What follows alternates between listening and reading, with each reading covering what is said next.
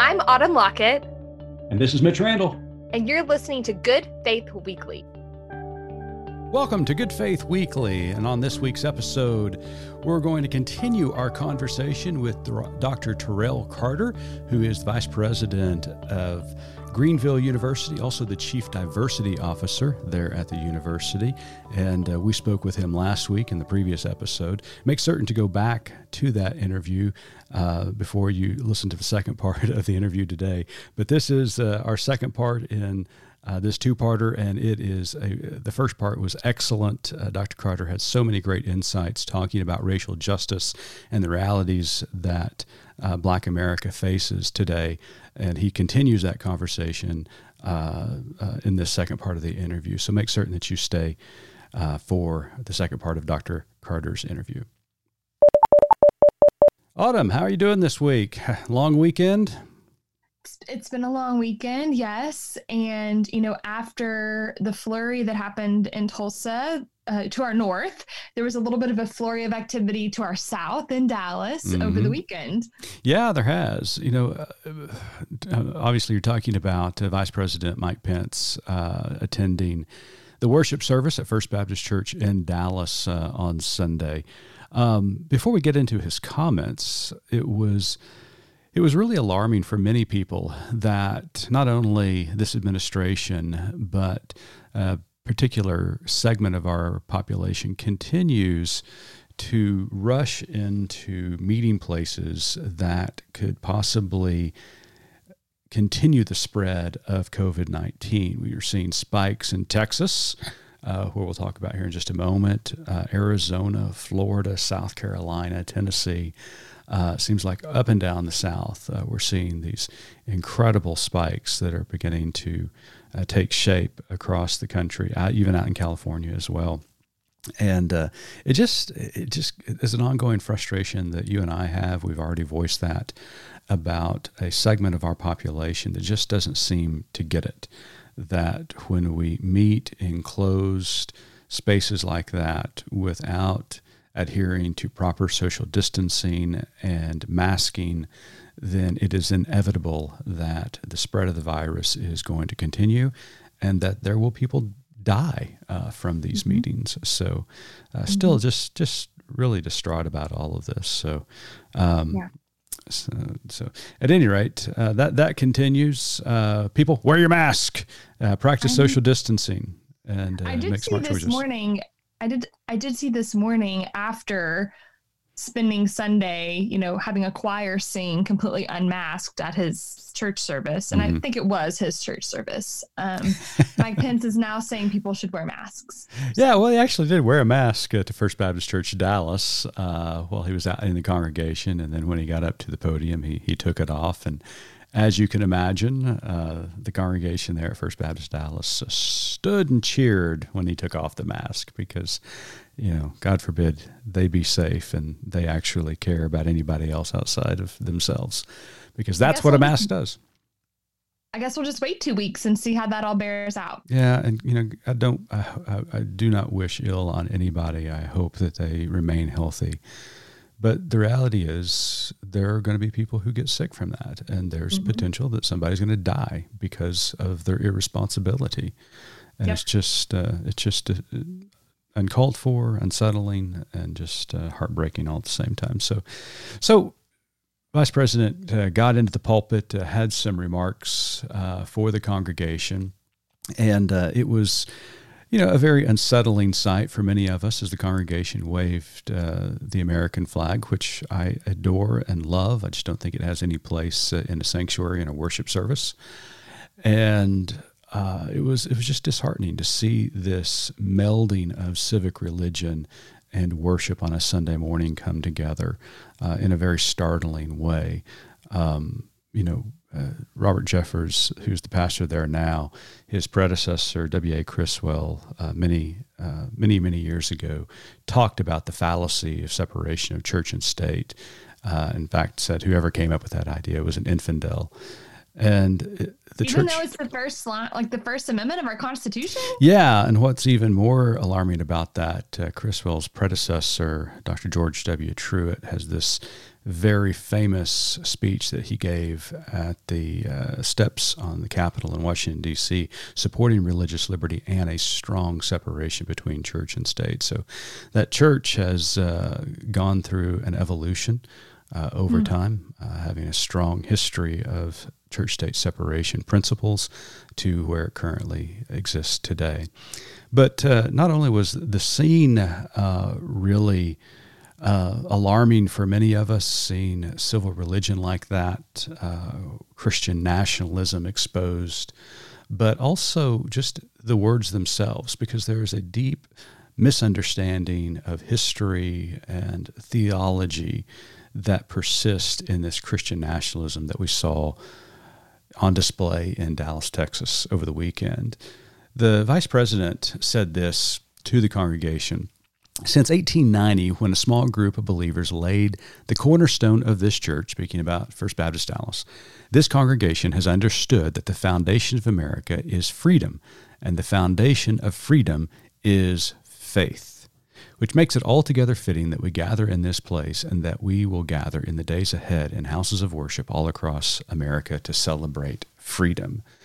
The misnomer in that phraseology persists in this misunderstanding or maybe even blatant misappropriation of this idea that America was founded as a Christian nation.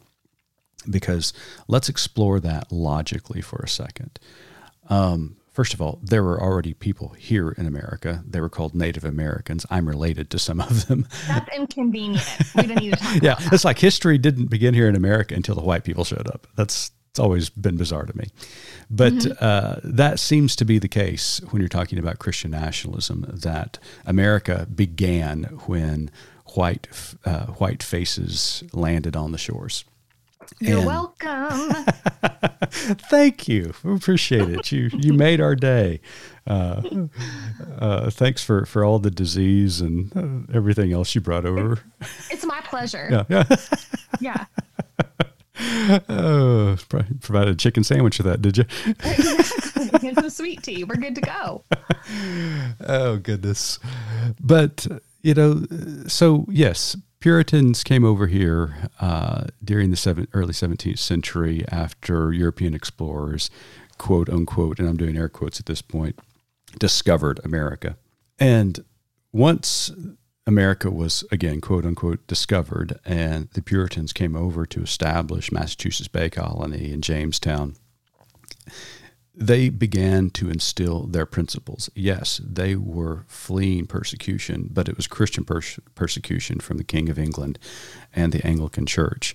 But once they arrived on the shores of America, they instituted their own form of persecution. Mm-hmm. And the colonies especially were established based upon those Puritan points of theology and civil government. It was a theocracy that was run by people of faith, that people had this very rigid, skewed idea of what the church should be, and that everybody should conform to that way of thinking and that way of believing. Well, that persisted. The very thing they were trying to escape. Right, exactly. So they became what they were trying to escape. And then move on to the Revolution and then the forming of what is now the United States of America. I mean, we always forget that the United States Constitution in its formation was for white males only. White males only. I'm sorry, but that goes against gospel. Mm-hmm. And to try to equate the founding of this country based upon Christian principles, I think, is ignorant at best and malpractice at worst. Because if you think about it logically, the United States was founded for white males. Freedom was given to white males. Women did not have a say in the forming of the Constitution. African Americans were not even considered a full human, and God forbid the people who were here prior to the Europeans, they didn't get a say in it either. Mm-hmm. And so we forget that the the United States of America was founded on Christian principles, but it was white Christian national principles that it was founded upon. It's just the acknowledgement of the reality that persisted in those days. Now, we've come a long way since then, thank goodness. In some ways. In some ways, and in some ways we have not. But the reality is that the foundation that the country was built on was a faltered foundation. And what we're seeing happening across the country right now is an attempt to right that foundation. You know, here in the state of Oklahoma, we have foundation problems. The earth moves. We have earthquakes. Had an earthquake last weekend. And so the foundation moves. So every now and again, you have to have a company come in to prop up your foundation if it has fallen or cracked somehow. Mm-hmm. And I think that's what's happening right now is somehow we're trying to correct the foundation that was poured over 200 years ago that has a major crack in it. And it needs to be repaired. If America is going to have a future, which I certainly hope it does and expect it to, if we're going to do this and do it right, then we need to repair our foundation. And that foundation was built upon white Christian nationalism, and it needs to be repented of and reconciled for the future. So we are hopeful. And hopefully in our second part of the interview with Dr. Terrell Carter here in just a moment, we will explore how we're attempting to right those wrongs and look for a brighter future. So stay tuned. Are you worried that COVID-19 is going to put off your plans for theological education? The Baptist Seminary of Kentucky is offering a full schedule online this fall. Our approach to online education is unique, offering classes live and face-to-face via Zoom. At BSK, relationship is critical, and we are thrilled to be able to offer our Master of Divinity, Pastoral Care Certificate, and Rural Ministry Certificate this way. Learn more at bsk.edu. Welcome back to Good Faith Weekly, and on this episode we have a very important guest with us, Dr. Terrell Carter, Vice President of Community Life and Chief Diversity Officer at Greenville University in Greenville, Illinois. Dr. Carter, welcome to the pod today. Thank you for having me. So, Terrell, two things. One, I read a report the other day about training, police officer training, and how little training goes into de-escalating situations. That there is training that goes on, but in comparison to firearms training and to other training that is more confrontational. And I'm not saying that they don't need that, but it's really disproportionate when it comes to de-escalating situations and how to be a community police officer. And then secondly, I've been trying to read and research more about the police department in Camden, New Jersey. I don't know have you heard their story? Which story? Because there are a couple of stories that go along. They completely abolished their police department and then rebuilt it, and getting community input. And so they fired all of their officers. It took 2 years to reconstruct their department. It was more of a county police department instead of a city structure, focusing in on community policing, relationships, getting officers out of cars onto the streets to talk to people, interact with people. And so far, the crime rates have just gone down tremendously. And they have concluded it, is a success and a potential model for other cities across the country. So, I guess my overarching question is how much attention in training and continuing education do police officers are they given to de-escalate? We've already established that there's no incentive to de-escalate a situation, but is this a value for the policing community? So I would say, number one, any training that they receive is essentially the police department's ability or opportunity to say, okay, a police officer's done that. Well, we told him not to, so don't sue us. It's a risk assessment kind of move. I would say that I won't answer your question. I will, in a traditional way, what I will say is that regardless of the training that they receive, whether in continuing education formats or in the academy, when they get out on the street, it all goes away anyway because no one follows it. So when I got out of the academy and began to patrol the streets, I was told, forget everything you learned in the academy because that's not how it happens on the street. The street is the real world, and you will do it the way that we've done it. And if not, then something's going to happen to you. Wow. So every year we went through continuing education. We, learned about de-escalation. We learned about how to more compassionately interact with people with mental health concerns or disabilities. And it was all fine while you were in the classroom. But as soon as you got back out into the patrol car with your unit or under the supervision of your sergeant or lieutenant, they would say, okay, forget all of that. That's all theory that somebody got paid to tell us. Here goes what we really need to do, which is typically the opposite of what you learned in whatever continuing education training. Yeah, that makes sense. It's hard to grapple with because the anecdotes that I continue to hear are about, it's just a few bad apples. It's, what are you going to do if there aren't any police? And, they go to the other extreme, to which my response has been, well, we've been at this side of the pendulum for so long. If we swing a little too far this way, I'm okay with that. Right. And we don't know don't know what that opposite is because, we've never lived in that opposite. Right.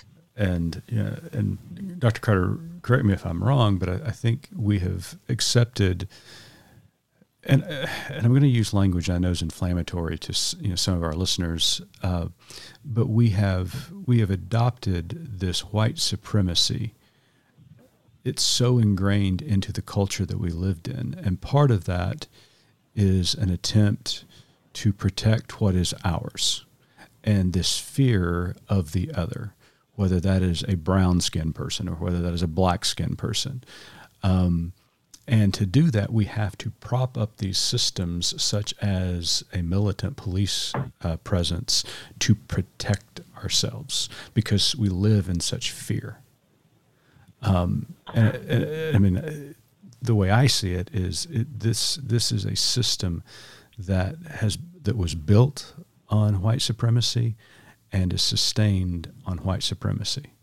And the real struggle that we're facing now as a society, and the real difficult work that lays ahead of us, is how do we dismantle and remove that white privilege, that white supremacy out of the systems and institutions that we have grown so fond of, to rebuild a new culture and society based upon diversity and mutual respect for all people.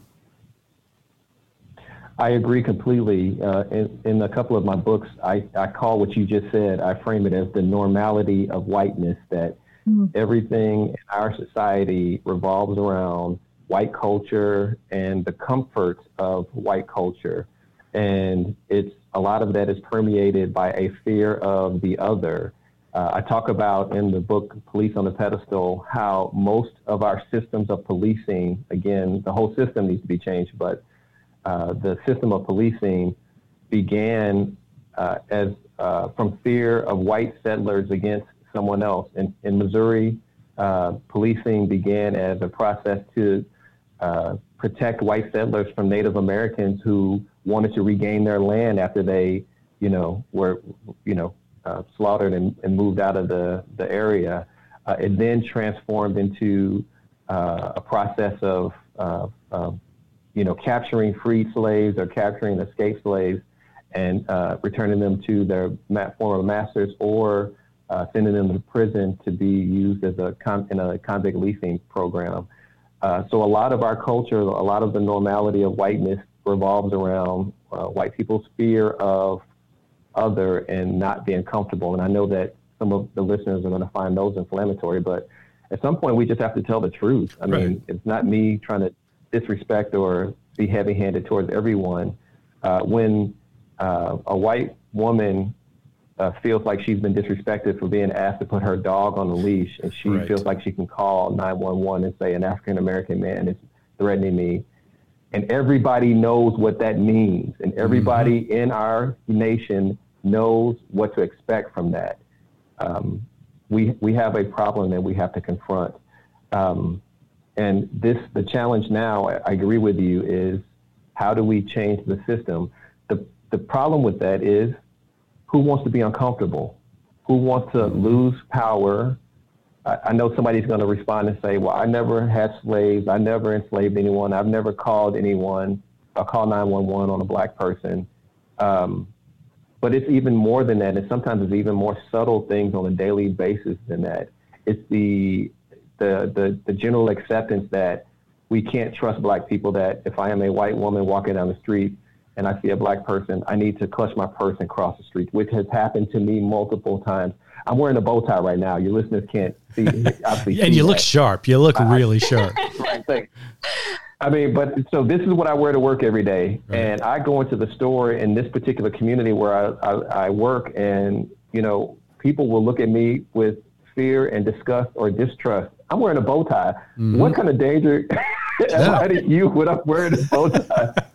I mean, but again, those kinds of things are ingrained in our culture where certain people are automatically under suspicion and certain people are automatically okay and trustworthy by virtue of either their occupation or virtue of their, you know, what they look like or those kinds of things. Mm-hmm. Yeah, absolutely. Mm-hmm.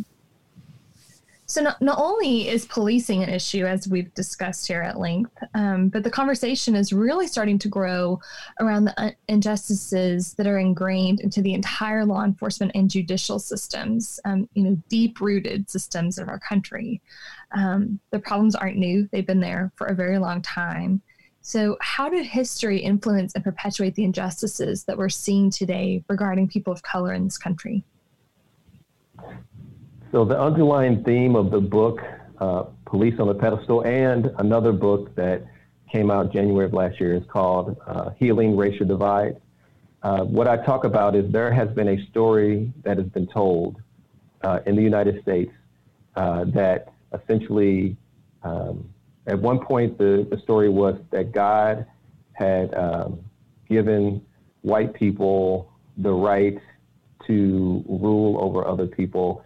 It's a term, manifest destiny, and I don't know how many of our listeners listeners understand what that is, but by virtue of who they were, God blessed them, like the Israelites, to take over a particular land and to rule it and to be blessed by it. And that idea is not gone. We had a preacher, and I'm forgetting his name off the top of my head, but there was a preacher just last week who called it white blessing. Louis Giglio. Yeah, Giglio. Manifest Destiny is the original hashtag blessed. Am I right? Yeah, you could have hashtag John Winthrop when he came over from England and preached the City on the Hill sermon. Hashtag blessed. That's the line of the day. But I'm sorry, I kind of got distracted. But it's that a whole idea that God is behind a particular people and everybody else is allowed to suffer at the hands of those people. And we continue that idea today. And some people may not say, or they may say, well, I'm not talking about suffering, but just God has blessed me or God has blessed us. Well, the challenge with that is that we hold God's blessing as only being applicable to us instead of all of God's creation, all of God's people. And we see it as an us versus them or an either or, that if God does this for you, then that means God's taking something away from me. Like, I can't give you your civil rights without some of my rights being taken away. And that's not true. That's a false dichotomy. But that is the story of the United States, though, as well. Is in order for someone to have power or to be in a good position, that we feel that somebody else has to suffer or has to have lack in order for us to have what we want. Mm-hmm. Yeah. Another issue that has come out of all of the protests and rallies that we've seen across the country has been, and it's always been present, but it's really prevalent now, and some things are really starting to happen in regards to Confederate statues, symbols within our culture that are beginning to be withdrawn because of this current movement that is afoot. Why in the heck did it take so long, Dr. Carter, for us to begin to understand that these Confederate statues that were that went up after the Civil War, years after the Civil War, were really relics and monuments to slavery and to they were altars to the white culture of the South, and it wasn't even just the South; it's everywhere, and it's not even the Confederate statues. I saw poor Christopher Columbus was beheaded in the Boston Harbor and his head thrown into the Boston Harbor the other day, and then of course in St. Louis as well. Yeah, in St. Louis as well. And then, of course, the Aunt Jemima syrup is going to be rebranded, renamed. Other products are starting to address that. And then, of course, more recently, NASCAR made this incredible decision. I mean, if you're talking about the heartbeat of the South, you couldn't get a better sport than NASCAR. Made the decision that they would not allow any rebel flags whatsoever. On the premises of a NASCAR event. A terrible expression. So why in the heck did it take us so long to get here?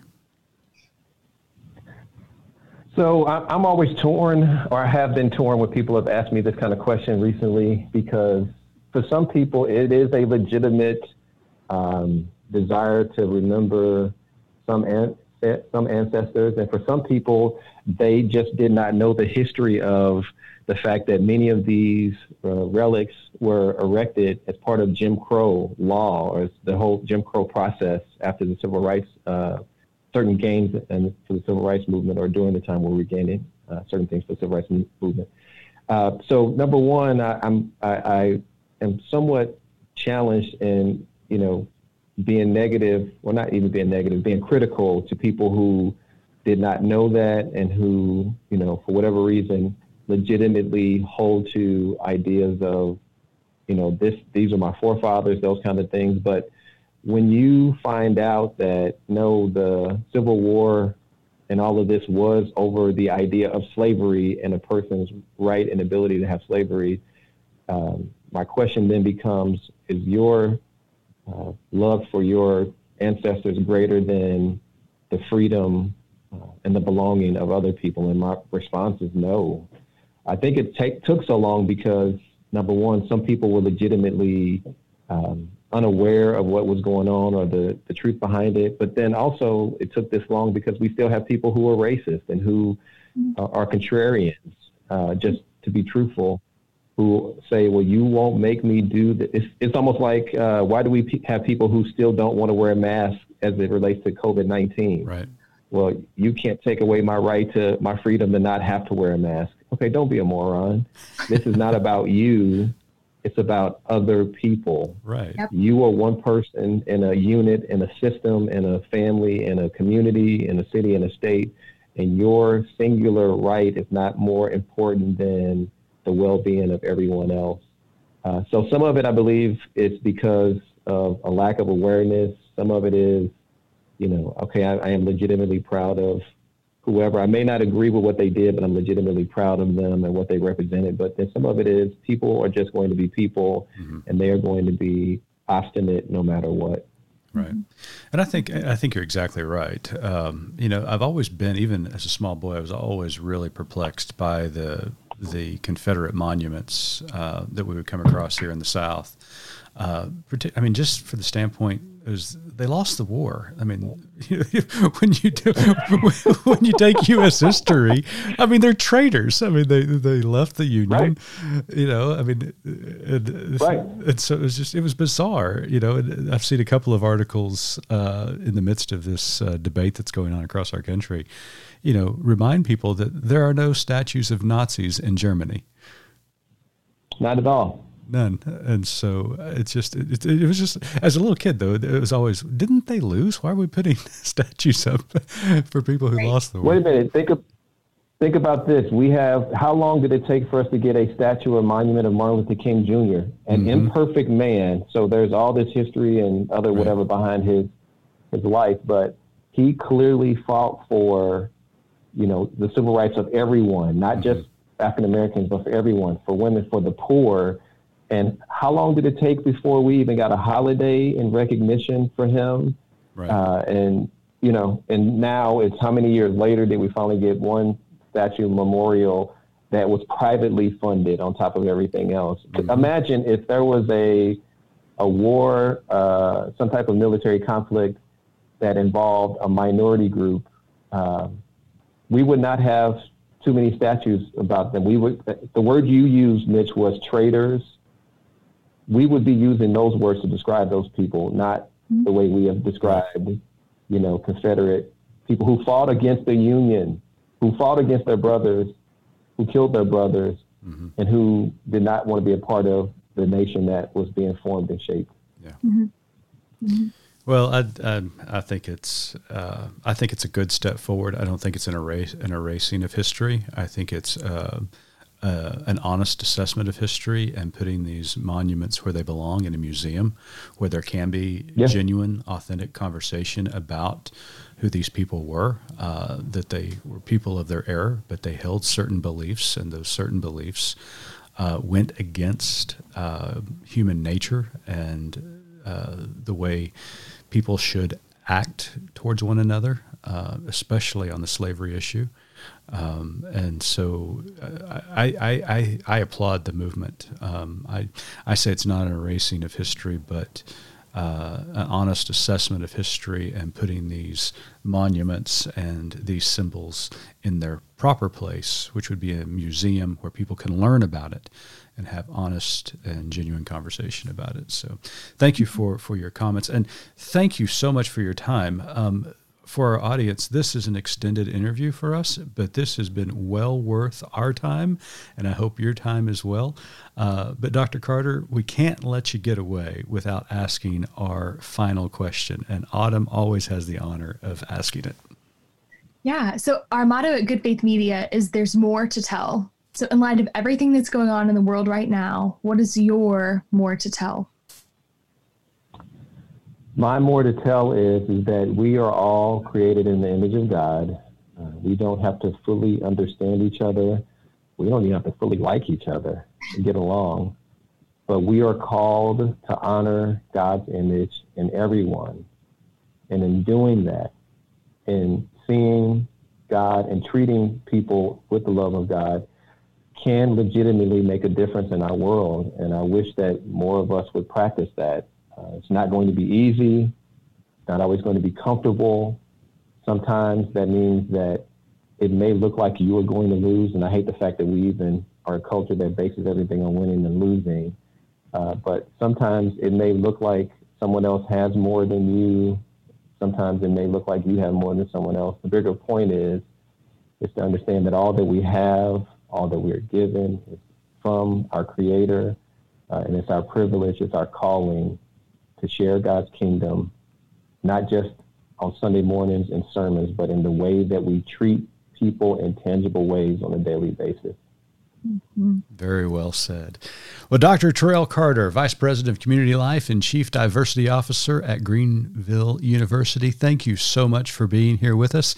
And right before we sign off, what are the names of the books you mentioned in the interview? We want to make certain that people get a chance to go buy those.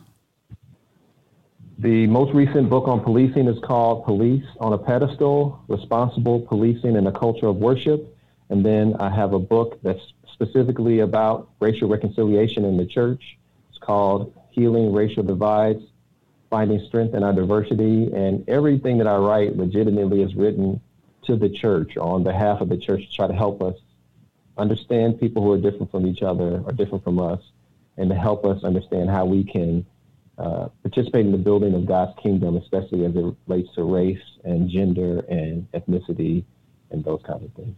Excellent. And both of those can be picked up at Amazon? They can be picked up at Amazon. You can go to my website as well, to Terrell Carter, TerrellCarter, TerrellCarter.net. And you can also follow me on Twitter or Instagram at T. Carter, STL. Perfect. We'll have links to all of that too on our site. Yep, excellent. Well, Dr. Carter, thank you so much for joining us, and for our audience, thank you for listening in. And as always, make certain you're practicing good faith.